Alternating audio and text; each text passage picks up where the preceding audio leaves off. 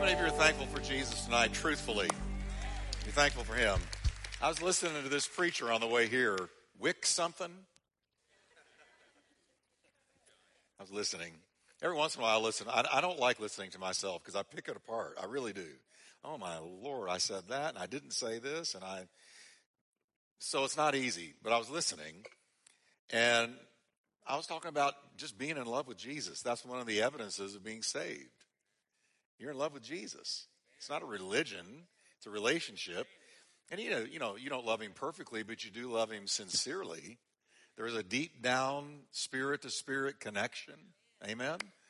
So I thought he preached okay. Wick something. Amen. Well, tonight we're going to go through Hebrews chapter 4. How many of you read ahead?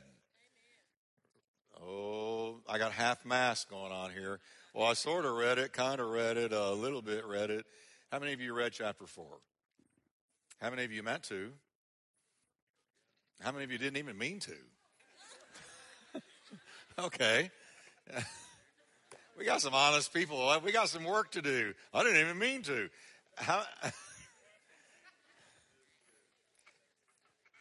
Amen. I like for you to read ahead because I like to see what the Holy Ghost tells you, what the Holy Spirit opens up to you, and so that you can kind of compare to what I share with you. But tonight we're going to look at chapter 4, and it's all about watch out for unbelief. Watch out for unbelief. So let's pray together. Father, we just thank you tonight for the book of Hebrews, this incredible book written by an unknown, unnamed apostle. And yet, Lord, we know ultimately by the Holy Spirit of God. And we pray right now that you'll give us ears to hear and eyes to see, hearts to understand, to grasp the truths and the promises in God's word. That, Lord, we would be blessed. And we would, Lord, grow tonight. Can you just lift up your voice, everybody, and just say, Lord, help me to grow tonight into the fullness of the stature of Christ. Thank you, Lord. I receive your word as the word of God in Jesus' name. Amen. Now, before you're seated, turn to the person next to you. Don't look at me and say it. Turn to the person next to you and say, watch out for unbelief. Amen. Amen. All right. This is chapter 4. Now, last time in Hebrews chapter 3, we read the writer's continual warning. What was his warning? Today, if you will hear his voice, don't harden your hearts. That is a constant refrain in the book of Hebrews, these first few chapters. Constant repetition. If you hear his voice, don't harden your heart. And as we enter chapter 4, we're going to see the same type of admonition that we not turn away or reject God's voice when he speaks. Amen? How many of you have learned the hard way that you pay for it if God tries to talk to you and you don't listen? Amen? I mean, there is a payday, right? Because if God bothers to talk to you, he's got something important to say. God never speaks that it's not highly, highly important and relevant. Now, so here goes chapter 4, verse 1. He's going to begin the same theme about not turning away, not walking away, not ignoring the voice of God. He says in verse 1, therefore, since a promise remains of entering his rest, let us fear. Everybody say fear. This ought to make you afraid. It ought to make you afraid if you don't enter into his rest, lest you come short of it. Lest any of you seem to have come short of it, that ought to make you afraid. All right? So any human being out there, right now we have people watching by webcast, and it's so good to have you. Welcome to the sanctuary, and we're glad to come into your living room wherever you are. But people also who will listen to this on radio one day, I ask you, have you entered into his rest? And his rest is salvation. Have you entered into his salvation? Because he's saying if you're coming short of it, it ought to make you afraid. That's a legitimate reason to be afraid. If you miss entering into God's rest made possible for us through Jesus Christ. Now, the rest that he's talking about, if you want to go back to the Old Testament, was the promised land for the Old Testament wilderness wanderers. Promised land was called Canaan. Canaan was God's promised place of rest for them. But in the Bible's overall picture, Canaan was a type and a shadow of the ultimate rest coming for God's people, a place called heaven. So the Old Testament was types and shadows and sort of fingers pointing down the tunnel of time to the day that the full ultimate rest would come to God's people, and that is salvation through Jesus Christ, who is going to one day take those who know him into heaven, the ultimate Canaan. Amen? So the writer is exhorting the Jewish people of New Testament times who were coming out of the Old Testament Mosaic system and turning to Christ to be certain of coming all the way in. Now let me remind you, Hebrews is called Hebrews because it's written to the Hebrews. It's written to Jewish people. And these Jewish people, it was in their DNA, as far down in your DNA as you can go, to be involved in the Mosaic sacrificial, religious, ritualistic system. This is what they were raised in. Their parents were raised in, their grandparents, their great-grandparents, all the way back to Moses. It was ingrained in them. Moses, the sacrificial system, Day of Atonement, day of this, day of that, all of the feasts and whatnot. And now a new voice, a new call is coming to them, telling them that Messiah has arrived, and his name was Jesus. So everything the Old Testament sacrificial system pointed to has now arrived, because all of it pointed to Jesus. And so now they're being told by the apostles and church folks that were out there witnessing that the Messiah that they had been taught to expect has arrived. And the religious leaders killed him, murdered him, hung him on a tree. But that same Jesus got up from the grave. And now he is in heaven as our great high priest. We no longer need Aaron or the Aaronic priesthood, but now we have the great high priest, Jesus Christ. There will never be another one, never be a better one. Okay? So you've got some of the Hebrews, some of the Jewish people who have come fully in, they've gotten saved, and they're noticing that the church is under great persecution. They're experiencing some major heat for coming to Jesus. All right? Their families are rejecting them. They're being outcasts. They're being ostracized by Jewish culture. Jesus said, I didn't come to bring peace, but a sword.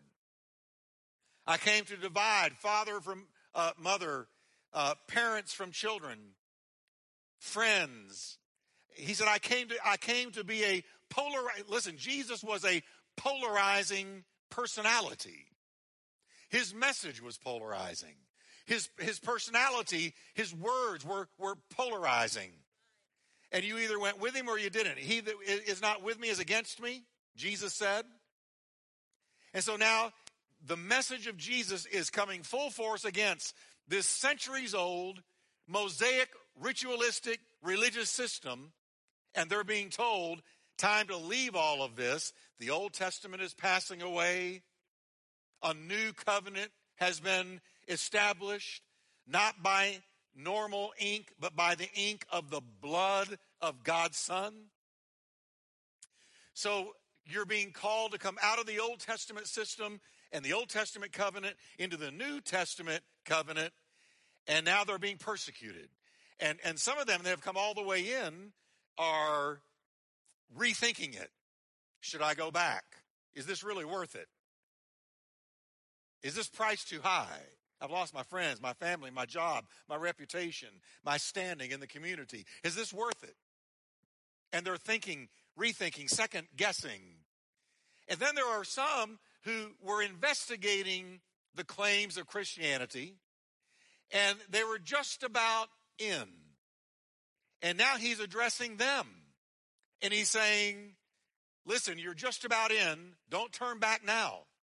You're just about in. Don't give up now. You're just about in. Come all the way in. And don't let this persecution and these tough times drive you back. So the message of the first few chapters of Hebrews that we've looked at so far is all about stay with it, don't go back, don't turn back. How shall we escape if we neglect so great a salvation? Amen. Don't fall short of it, verse 1 says. And if you're falling short of it, you need to be afraid. Now, verse 2. For indeed, the gospel was preached to us as well as to them. Now, the them is the Old Testament people under Moses. The gospel was preached to us as well as to them. But the word which they heard did not profit them. Why? Because they didn't mix with faith what they heard. Not being mixed with faith in those who heard it.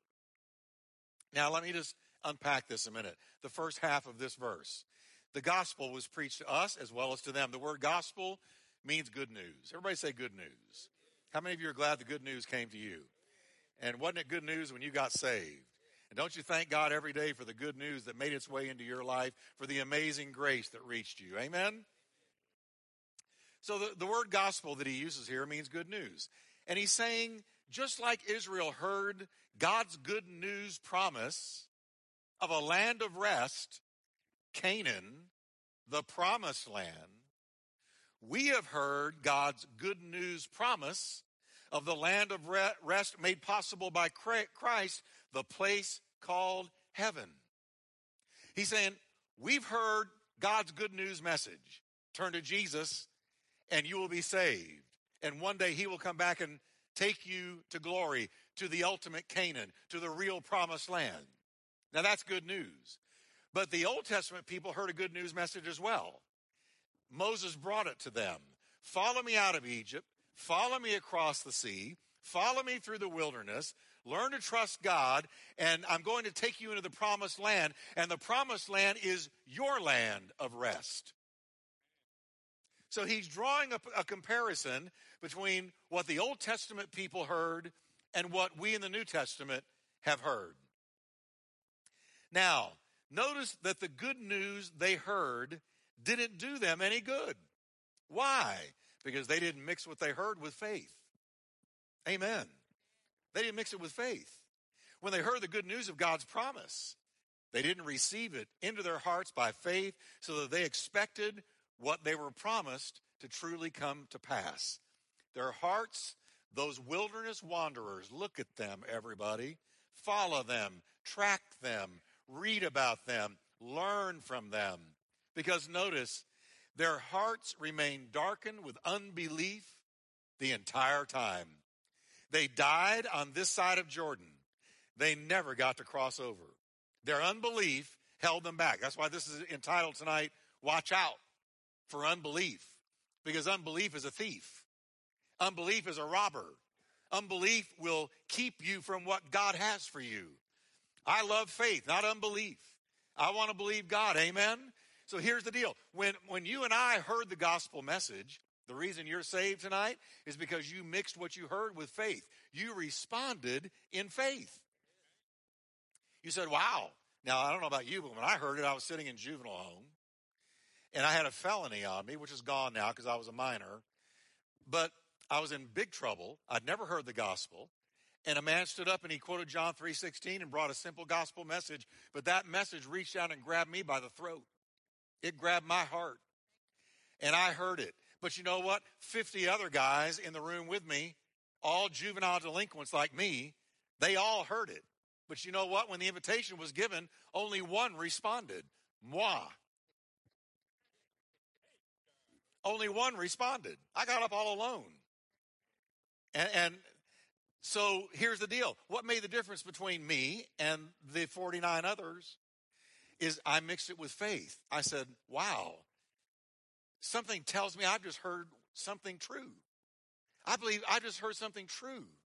And so I'm going to take advantage and I'm going to reach out and I'm going to pray per this man's invitation. And I mixed what I heard with faith. And I got saved. The rest of them Now, they may have gotten saved later, but they didn't get saved that night. It was just me. I was all alone in the prayer room with this preacher when he led me in the sinner's prayer. But see, God blessed me with the faith. God has given to every man the measure of faith. But we've got to respond to the word that we hear. And see, the same way you're saved is the same way you live out the Christian life. You hear the word of God and you mix it with faith. Come on, everybody. You say, I believe it. God said it. I believe it. That settles it. It's mine. I'm going to grasp it. I'm going to reach out for it. I'm going to expect it. I'm going to believe God for it. And one day I'm going to obtain it. And that's what faith says. Amen. And so the Old Testament wilderness wanderers, Moses brought them the word of God over and over and over and over again. But never once did those poor people ever mix what they heard with faith and respond to God in faith. They always responded by complaining, griping, whining, and unbelief. And their unbelief was like a shovel that dug their own graves. And they died on this side Jordan. And their kids got to go over when it was supposed to be them. That would bug me. I worked my whole life and raised these kids, and they get to go over and I don't. But that's what happened. So is everybody with me? Say, mix the word with faith. So how do you read the Bible? When you read the Bible and you read the promises, do you mix it with faith? Do you say, that's mine? I receive that. I'm going to believe God for that. I'm going to pray for that. Do you mix it with faith? See, we don't read the Bible just for intellectual information. I read the Bible for the promises of God. Because by the promises of God, Peter said, I am made a partaker of the divine nature through the exceedingly great and precious promises of God. So when I read a promise, I lay hold of it, my faith lays hold of it, and I believe God. I've got several things in the oven right now that I believe in God to bring to pass. Amen? I don't see it yet. That doesn't bother me. Faith is not moved by what you cannot see. Faith is moved by the promises of God. So everybody say, mix the word with faith. So that entire first generation that left Egypt by God's power were not allowed to cross the Jordan into the land of promise. They never believed God, and it was evidenced by the endless complaining, fear, and statements of total unbelief. You remember when the 12 spies came back from checking out the promised land? They went over there and checked out their promised land. And they came back. 2 of them were stoked. 10 of them were full of unbelief. The 2 said, we can do it. The 10 said, oh yeah, there's great big grapes, and we saw the land flowing with milk and honey. But oh, people of God, let us tell you, it was filled with giants. There were giants, and we looked to them like grasshoppers. There's no way we can take them. There's no way we can defeat them. And instead of mixing with faith, the promises of God, mixing the promises of God with faith, they said, we can't do it. And fear took over. And the entire first generation died without tasting of God's promised land.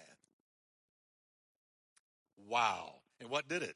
Unbelief. Watch out for unbelief.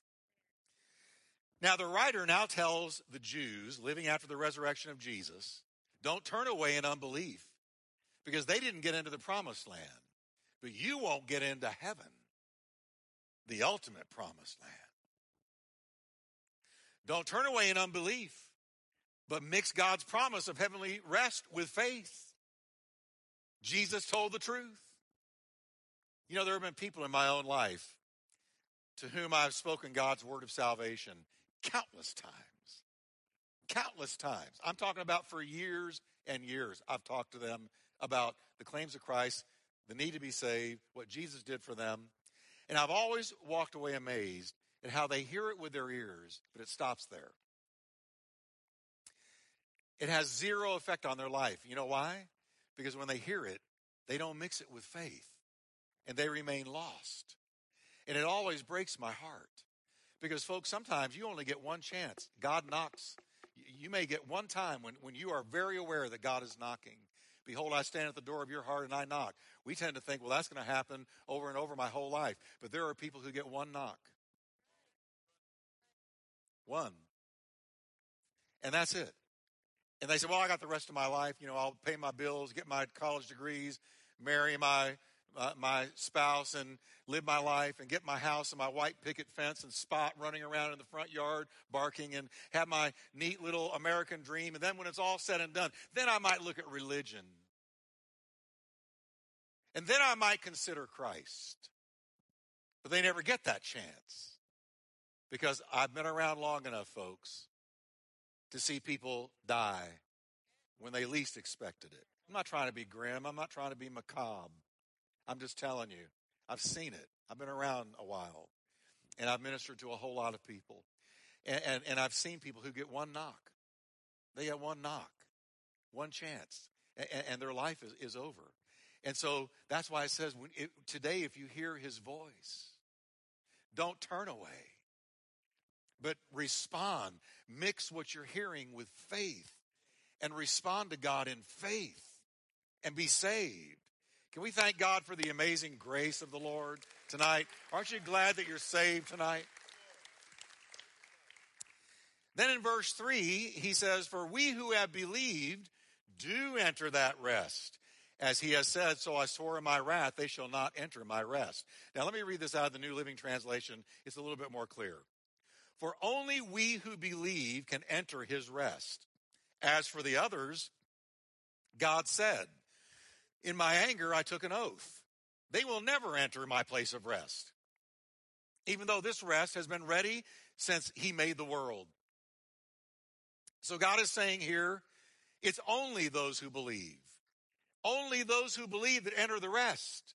And the rest is heaven. And those who don't believe don't enter.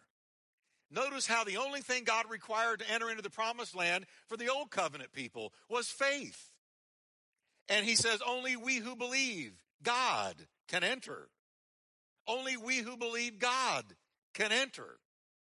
Can we say that together? Only we who believe God can enter. Can I tell you that's one of the most discriminating statements you'll ever read? People go, oh, no, that's discrimination. You better believe it's discrimination. Let me tell you, right there is a discriminating statement that only those who believe, only will enter into his rest. And it's the same for us now. We obtain the promise by faith. It has nothing to do, folks, with works, talent, self-improvement, being a good citizen, or going to church regularly. None of those things bring us into God's rest. Only those who mix the promise of the gospel with faith enter into his rest. He continues in verses 4 and 5. We know it's ready, that is the place of rest. Everybody say it's ready. We know it's ready because of the place in the scriptures where it mentions the seventh day. And that's talking about God. Genesis 2:2 here.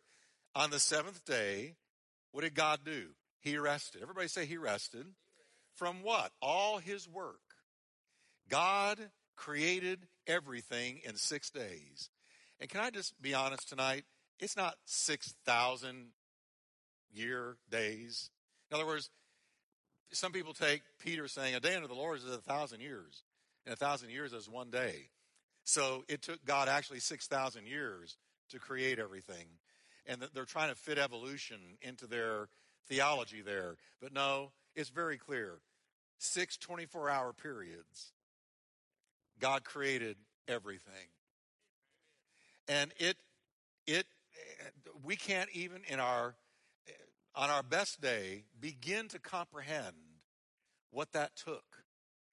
God created this stupendous, spectacular, incredible, complex creation in 6 days.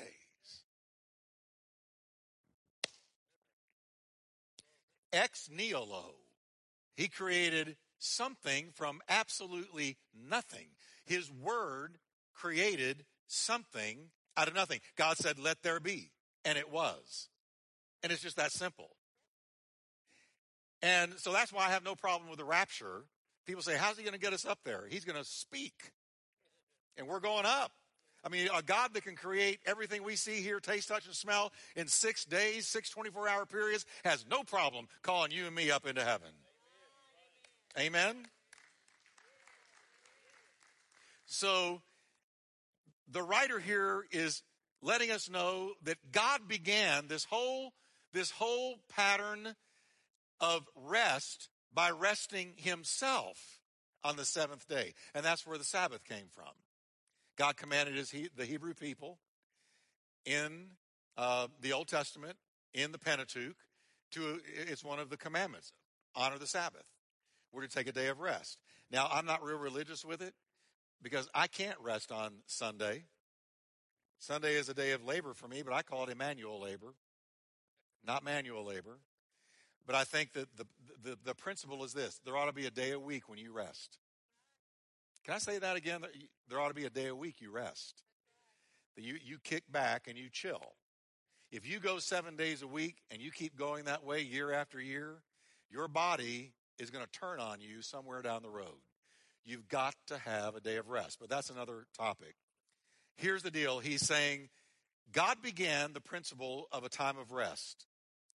And he says in verse 5 now, Hebrews 4, verse 5, but in the other passage, God said, they will never enter my place of rest. For he has spoken in a certain place in the Bible of the seventh day in this way. And God, this is Genesis 2:2. And God rested on the seventh day from all his works. But then again, he says later in the Bible, they shall not enter my rest. Now, what he's telling us is, though God put into place the principle of rest a day out of the week and an ultimate rest in heaven, even though he established that principle, if you don't come to Christ and believe on him, you will not enter into the rest God intended for you. He's saying that as God finished his work and then rested from it, so he's going to cause those who believe in his Son to finish their work. Amen. And then to enjoy their rest. But it's a far greater rest than those that entered Canaan. It's the eternal rest called heaven. Folks, can I tell you, there's going to be a day, there's no more time clocks. There's no more alarms going off in the morning to get you up because you got to go to work. You're going to enter into now some of you have decided to enter your rest way before you should. And you sit around and you watch TV all day and eat potato chips, and you may enter into heaven way quicker than God ever intended you to. But here's the deal. The Bible is telling us here that the day is going to come when we're going to be done with our work. We're going to be finished with our work. We're going to be finished with our labor on this planet. There's not going to be any more work by the sweat of the brow. But we're going to enter into our rest in heaven. And what a glorious, glorious day that shall be. No more alarm, no more time clock, no more 8 hours a day, 40 days a week, no more paying taxes, no more paying bills, no more dealing with money, no more credit cards, no more debt, no more interest. Because work is going to be done away with as we have known it. Amen. It's an eternal rest in heaven. Now, the flip side is unbelievers will not enter into the rest called heaven. Just like the unbelieving Israelites did not enter into the promised land rest, that first generation, so neither shall any unbeliever enter into the gospel rest. And for me, that's a chilling thought. I can't wrap my mind around eternal lostness or eternal punishment or eternal fire or eternal hell. But I have to tell you, Jesus talked about hell more than any personality in the Bible. Do you know that? And warned about it. Warned about it. And in hell, there's no rest. See, those who believe will enter into a rest. Glory, bliss, joy, peace, no sickness, pain, sorrow, depression, nothing. A glorified body. That's them. But those who don't believe will go into another place. and there's no rest. It's that Jesus himself said, they are tormented day and night. I can't wrap my mind around that, but because he said it, I will preach it. So how many of you would rather go into the rest called heaven? Amen? Can we thank the Lord for his amazing grace one more time? Let me give you an example of what Jesus said concerning that eternal place. He said, there is no eternal doom awaiting those who trust him, talking about himself, to save them. But those who don't trust him, Jesus talking about himself, those who don't trust me, have already been tried and condemned for not believing in the only Son of God. Listen to verse 19. Their sentence is based on this fact, that the light from heaven, being Jesus, came into the world, but they loved the darkness more than the light. For their deeds were evil, and they loved those deeds. Verse 20, they hated the heavenly light, being Jesus, because they wanted to sin in the darkness. They stayed away from that light for fear their sins would be exposed and they would be punished. So Jesus said, if you have believed on me, you've already passed from death to life. You already have eternal life. All of you who know Jesus here tonight, you've already got eternal life. You don't have to wait for it when he comes back. You've already got it. You're just waiting for a great big change when he returns. But you've got the eternal life that Christ promised right now. You've been born again.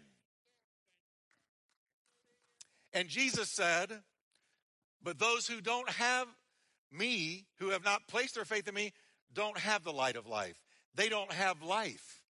They're dead, spiritually dead. And the reason they don't have the life that the gospel provides is because when they heard the gospel, they didn't mix it with faith, but they turned away and loved the darkness more than the light, loved their sin more than they did him or want him. And this is why persecution comes, everybody. Persecution comes because the lost who have rejected Christ don't want reminders of the light and the word and the life of Christ. So they reject Christians to suppress the truth and push it away from themselves. And that, sadly, is where much of our nation is today. So Jesus was very, very clear. There's two kinds of people. Those who have put their faith in me, and they have the light of life, and they have eternal life. Those who have not put their faith in me, they have loved the darkness more than the light, and they will die lost if they don't repent. Now, the writer continues in verse 6 and 7. So God's rest is there for people to enter. But those who first heard this good news, that is, those under Moses, failed to enter in because they disobeyed God. Verse 7, so God set another time. Everybody say another time. God said, all right, this first generation has rejected my call to the promised land, but now I'm going to give another call. I'm going to set another time for entering my rest. And the Bible says that time is today. God announced this through David much later in the words already quoted. Today, when you hear his voice, don't harden your hearts. When you hear the gospel, don't harden your hearts. When you feel the call of God to repent and get right, don't harden your heart. Don't walk away. The first generation that failed to mix the good news of Canaan with faith failed to enter into the promised land. So God set another time, and the another time is the new covenant dispensation under Jesus Christ, to proclaim another promise of rest for those who believe. And the rest that we've been promised is better than the rest they were promised. Amen? That's why the number one key word in Hebrews is better. Can we say better together? Better. Amen? So how did God first announce the coming of a new promise of rest under a new covenant? He first said it through David, centuries after Moses, but centuries before the coming of Christ. And David wrote, boy, this is just such a great example of how the Bible is the very word of God. Because of things like this, David wrote in Psalms 95, 7-8, under the inspiration of the Holy Spirit today, when you hear his voice, don't harden your hearts like they did in Moses' day, because he's now talking to people who are going to hear the new covenant call to a new kind of rest. Once again, we're warned that those who do not believe shall never enter into the spiritual rest that God's got for people who repent, either of grace here or of glory hereafter. You know, we ought to pause a moment. I paused when I was getting this message ready to consider that in the last 2 chapters, really the last 3 chapters, the Holy Spirit is sending out a clear and somber warning to all people to respond to the gospel when you hear it. I mean, over and over, the first 3 chapters, now the 4th chapter, is a constant refrain. Do you think God's trying to tell the human race something? When you hear his voice, don't harden your heart. And I can carry that a little bit further. We believers, now we know God, we're his children, but he will speak to us, and he speaks to us all the time. And it's still crucial that when you hear his voice telling you, whatever, don't harden your heart. Don't harden your heart. But when he speaks, respond. Mix it with faith and respond. Even if he's saying you need to repent, you need to get rid of this or rid of that, go here, go there, do this, do that. When you hear his voice, don't harden your heart. When you know he's dealing with you about something, don't harden your heart. Amen? Because here's the question we found in chapter 2. How shall we escape if we ignore so great a salvation? The answer is you won't. Now he continues to reason with them in verse 8. For if Joshua had given them rest, then he would not afterward have spoken of another day of rest and another invitation that would come later. Because of Moses losing his temper, if you'll remember back, when he struck the rock twice to provide water for the people, rather than speaking to it, which God told him to do, he said, Moses, just go out and talk to the rock. But Moses had a temper. Man, he had a temper. Because I read today, I was thinking, you know, he got in trouble first when he killed somebody. He killed an Egyptian, and he had to flee Egypt because he saw an Egyptian beating up on an Israelite, and that temper hit him, and he killed the guy and buried him in the sand. But it was found out, so he had to run. Then later, when he went up into the mountain to be with God, and he was there getting the 10 Commandments, heavy moment, because God engraved those stones with his own finger. And then God spoke to him and said, hey, Moses, now I'm paraphrasing, your people are really messing up down there. You need to go back down because they are really, really blowing it. So he goes down and he sees, I love this, Aaron. Aaron was his brother, his older bro. Now, the people were saying to Aaron, where in the world is Moses? He's been up in that mountain for a long time. We're growing impatient. We need a God. And Aaron said, give me all your gold. I love this. They gave him a bunch of gold. He melts it down. And the Bible tells on Aaron, the Bible says that he took an engraver, and he engraved a molten calf. He shaped it into a molten calf skillfully. And then the people began to worship the molten calf, and they said, this is our God. And then all of a sudden, here comes Moses coming down the mountain with his face shining in the dark. He's got the Shekinah glory all over his face. He's glowing. And he sees this calf, golden calf. And he lost his temper. He took those tablets of stone and threw them on the ground, and they shattered. He grabbed the golden calf and ground it into powder and threw it into the water and then made the people drink it. I read it today. And then he faces Aaron. Now, how would you like to face Moses? He's glowing like a Christmas bulb with the glory of God. He's looking at you with steam coming out his ears. And he says, how in the world did you let this happen? And Aaron, oh, I love this. It's one of the great cop-outs I've ever read about. Aaron said, hey, the people gave it to me. I put it I melted it, and out popped this calf. Literally what he said. Out jumped this calf. He totally removed his own. I engraved it. I shaped it. I molded it. Oh no, it just popped out. Moses, I had nothing to do with it. It just popped out.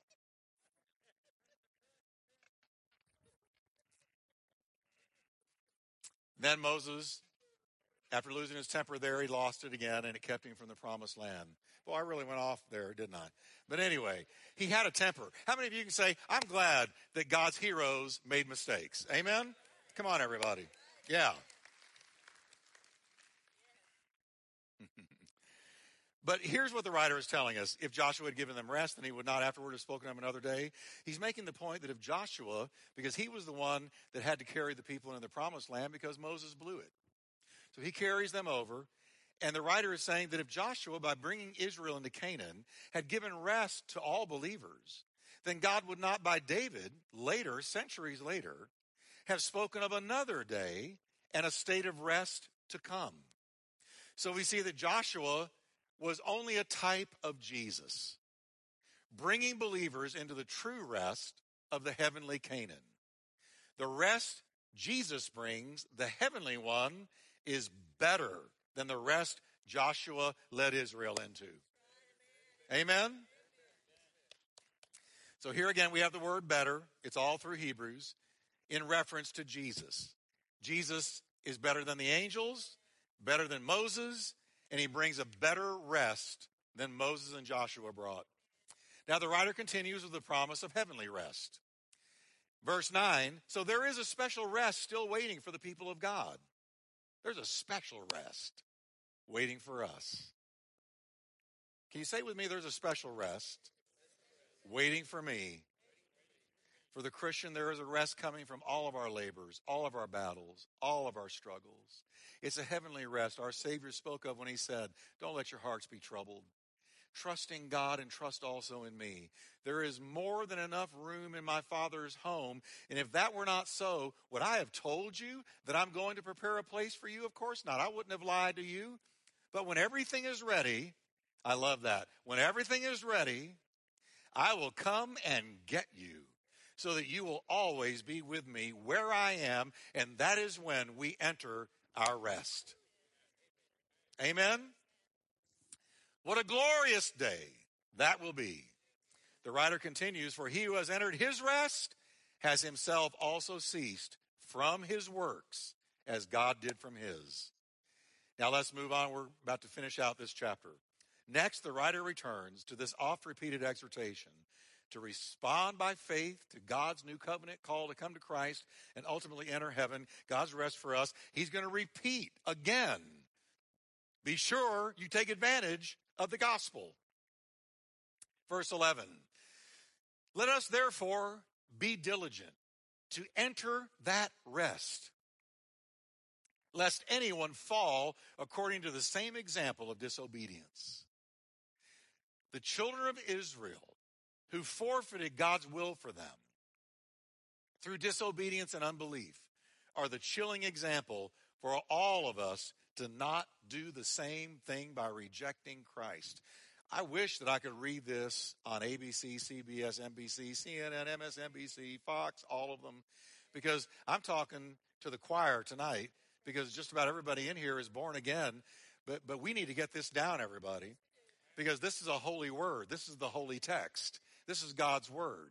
And look how he's telling us over and over again. Be diligent, be sure, don't walk away, take advantage of it, respond with faith, mix it with faith, don't miss the gospel opportunity to enter the rest that is eternal.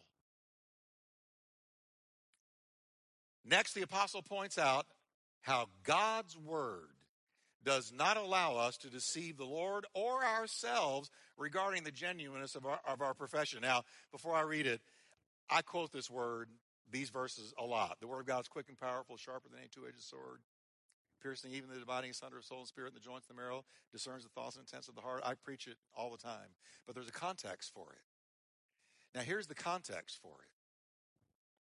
He's telling them, If you think you can fool God by professing something that you have not really turned to, if you think you can fool God by going around telling others, oh, yeah, I'm a Christian. Oh, yeah, I'm a Christian. Oh, you better know I'm a Christian. Our churches, folks, every Sunday, all over America, are filled with people who don't really know Jesus. They are religious. They're do-gooders. They're well-intentioned, but they don't know him. He's saying, you can fool people, but you won't fool God. Why? Because the Word of God is living and powerful. It's sharper than any two-edged sword. It pierces to the division of soul and spirit and of joints and marrow, and it's a discerner of the thoughts and intents, the true motivations of your heart. And there is no creature hidden from his sight, but all things are naked and open to the eyes of him to whom we must give account. So the context of these powerful verses about the Word of God is this. He's been telling us over and over, don't miss it, mix it with faith, take advantage of it. Today, if you hear his voice, don't turn away, don't harden your heart. He's saying, if you think you're going to go around and convince people and maybe think you're going to convince God that you have come to him and that you have believed the gospel when in fact you haven't, the searching Word of God will reveal the truth. It will sift you, and it will reveal the true motivations of your heart. Didn't Jesus say? He said, there's going to be people when I return who are going to say this, Lord, Lord, didn't we do many wonderful works in your name? Didn't we cast out devils, and didn't we do this and that and the other? Weren't we involved in kingdom business? And Jesus will say to them, depart from me, you workers of iniquity. I never knew you. There was never a genuine relationship. These people Jesus is talking about there were hijacking his name, probably making money off it, using his name to get favor with people, to, again, make money, make income, fleece people. And Jesus is going to cut right through it and say, no, no, no, no. And look, they're even calling him Lord. But Jesus said, no, here's the truth. My word has searched you. I never knew you, and you never knew me. So they thought they could fool God at the end of time, but they couldn't. Because the word of God is living and powerful and searching and revealing and piercing and exposing. And you can't get away from it. I never knew you. What a horrible thing to hear. I just can't. Oh, Jesus, help us all. What a horrible thing to hear at the end of time. When you've gone into eternity and you face to hear the words. Instead of, well done, good and faithful servant, I never knew you. That's why I was preaching on the way here on the radio. And I'll preach it always. That you've got to be born again. You must be born again. Or you can't see the kingdom of God. It's not going to happen. The all-penetrating and searching word of God will search us all out, and the truth will be known on that day. So since our hearts are totally laid bare before the Lord, we must be sincere and should not attempt to deceive him. Amen? I know this is a searching word, but I have to study it before I come and bring it to you. It searches me. I know I'm saved because of the promise of Christ. I know him by his grace. Do you know it? Do you know it at home? Do you know it listening on radio? Do you know it? In light of this, says the writer in verse 14, we've got 2 verses to go. We should hold tight to our profession of Jesus as our Lord and Savior. Later on in chapter 10, we're going to see the writer saying to the true believer, or about the true believer, quote, But we are not like those who turn away from God to their own destruction. We are the faithful ones whose souls will be saved. Amen? Amen. Now, next, the writer continues by showing the superiority of Jesus, and we're going to wrap it up. As our great high priest. He is our superior great high priest. Verse 15, for we do not have a high priest who cannot sympathize with our weaknesses, but was in all points tempted as we are, yet he never sinned. We have a great high priest that is better than Aaron. And that's what they were telling the Hebrews of their day. We know a better than Aaron and the Aaronic priesthood. No, his name is Jesus. He's better. Our better priest has entered the very heavens, Jesus, the Son of God. And because he became a man and walked this earth and fought the devil and experienced temptation and pain and rejection and sorrow, he can empathize with us in our own sufferings and temptations. He can reach out and love us and hold us and have compassion on us because he knows what we're going through because he's been there. Amen.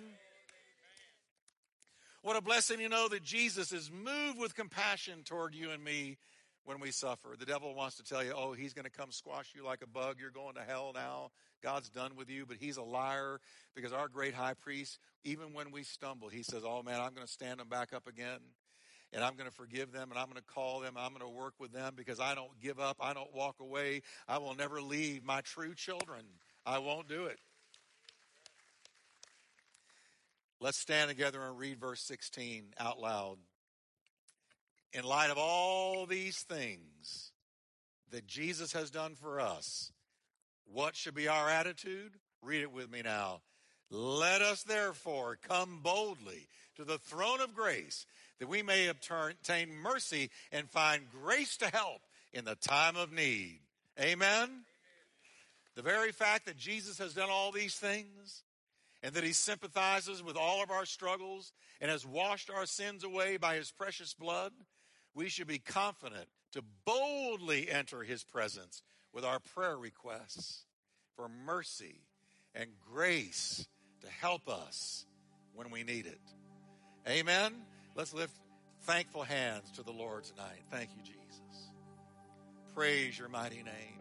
If you're thankful for our great high priest, who's right now ever living to make intercession for you and me. He's turning to the Father all the time on our behalf. Father, strengthen them. Father, help them. Father, heal them. Father, encourage them. Father, guide them and speak to them, Father. Forgive them, Father.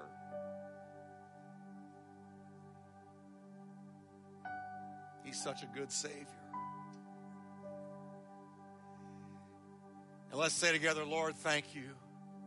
Then when I heard the good news of the promised land called heaven and the way to get there, Jesus Christ, I mixed the message with faith. And when I believed you, I was saved. Thank you, Lord. Thank you, Lord. Thank you, Lord. Thank you, Lord. Well, I sense a rich anointing here right now. Can we just give the Lord a wave offering to say thank you, Jesus? Go ahead. Just have a thank session. Just go ahead and thank the Lord for all of his goodness. Oh, thank you, Lord.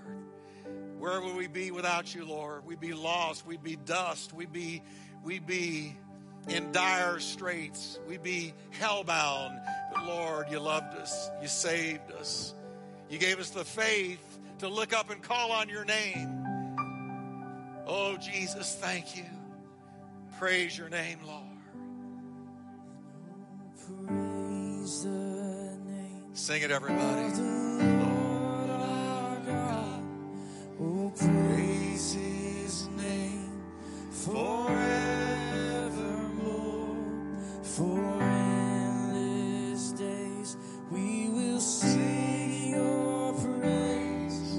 Oh, Lord, yes, Lord. oh, Lord our God. Want everybody lifting it up and singing out loud. Sing it again now. Praise the name of the Lord our God. Oh, praise his name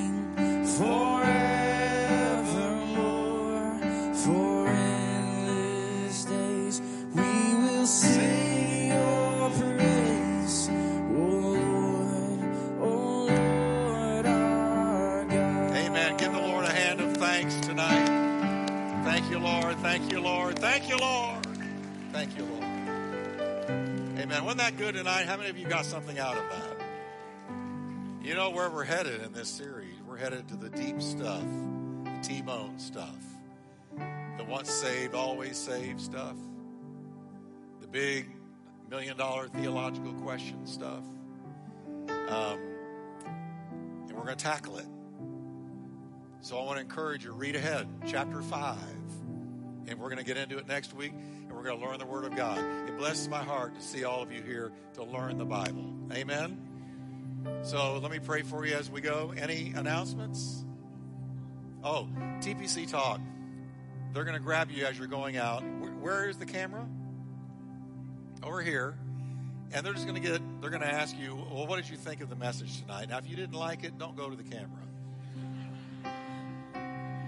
But if you can say something encouraging people, then go to the camera and say, oh, man, we learned some things. And don't be afraid of the camera. You look better than you think. Amen? All right, Father, in Jesus' name, bless the people of God. Thank you, Lord, for our great high priest. Now may that great high priest bless us tonight. And as we go out, Lord, we go out with favor. We go out with your blessing. We go out with your presence. And thank you, Lord, for helping us to respond to the voice of the Lord in faith. In Jesus' name. Amen. God bless you as you go.